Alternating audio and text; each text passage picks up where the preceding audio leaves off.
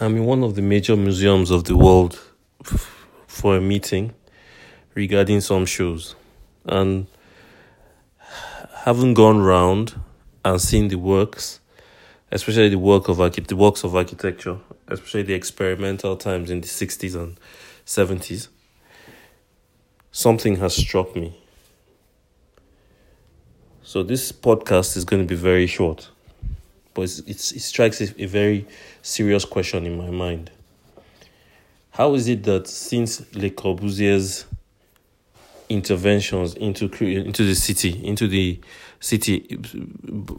his interventions that created a kind of city for 3 million people, etc., the Radiant City, how is it that since then all the experiments in architecture have been focused squarely on a building typology, so much so that these archigramesque or etc. Super studio-ish experiments, when they're not proposing a form of dystopia, they are fighting to make a kind of building that once made has no real consequence of being in existence anymore.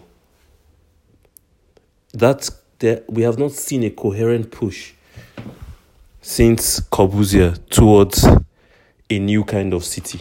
And I think that this is what's important. If you recall from my last podcast, the most important thing right now is to create a city for the future that takes into cognizance what's happening in architecture today.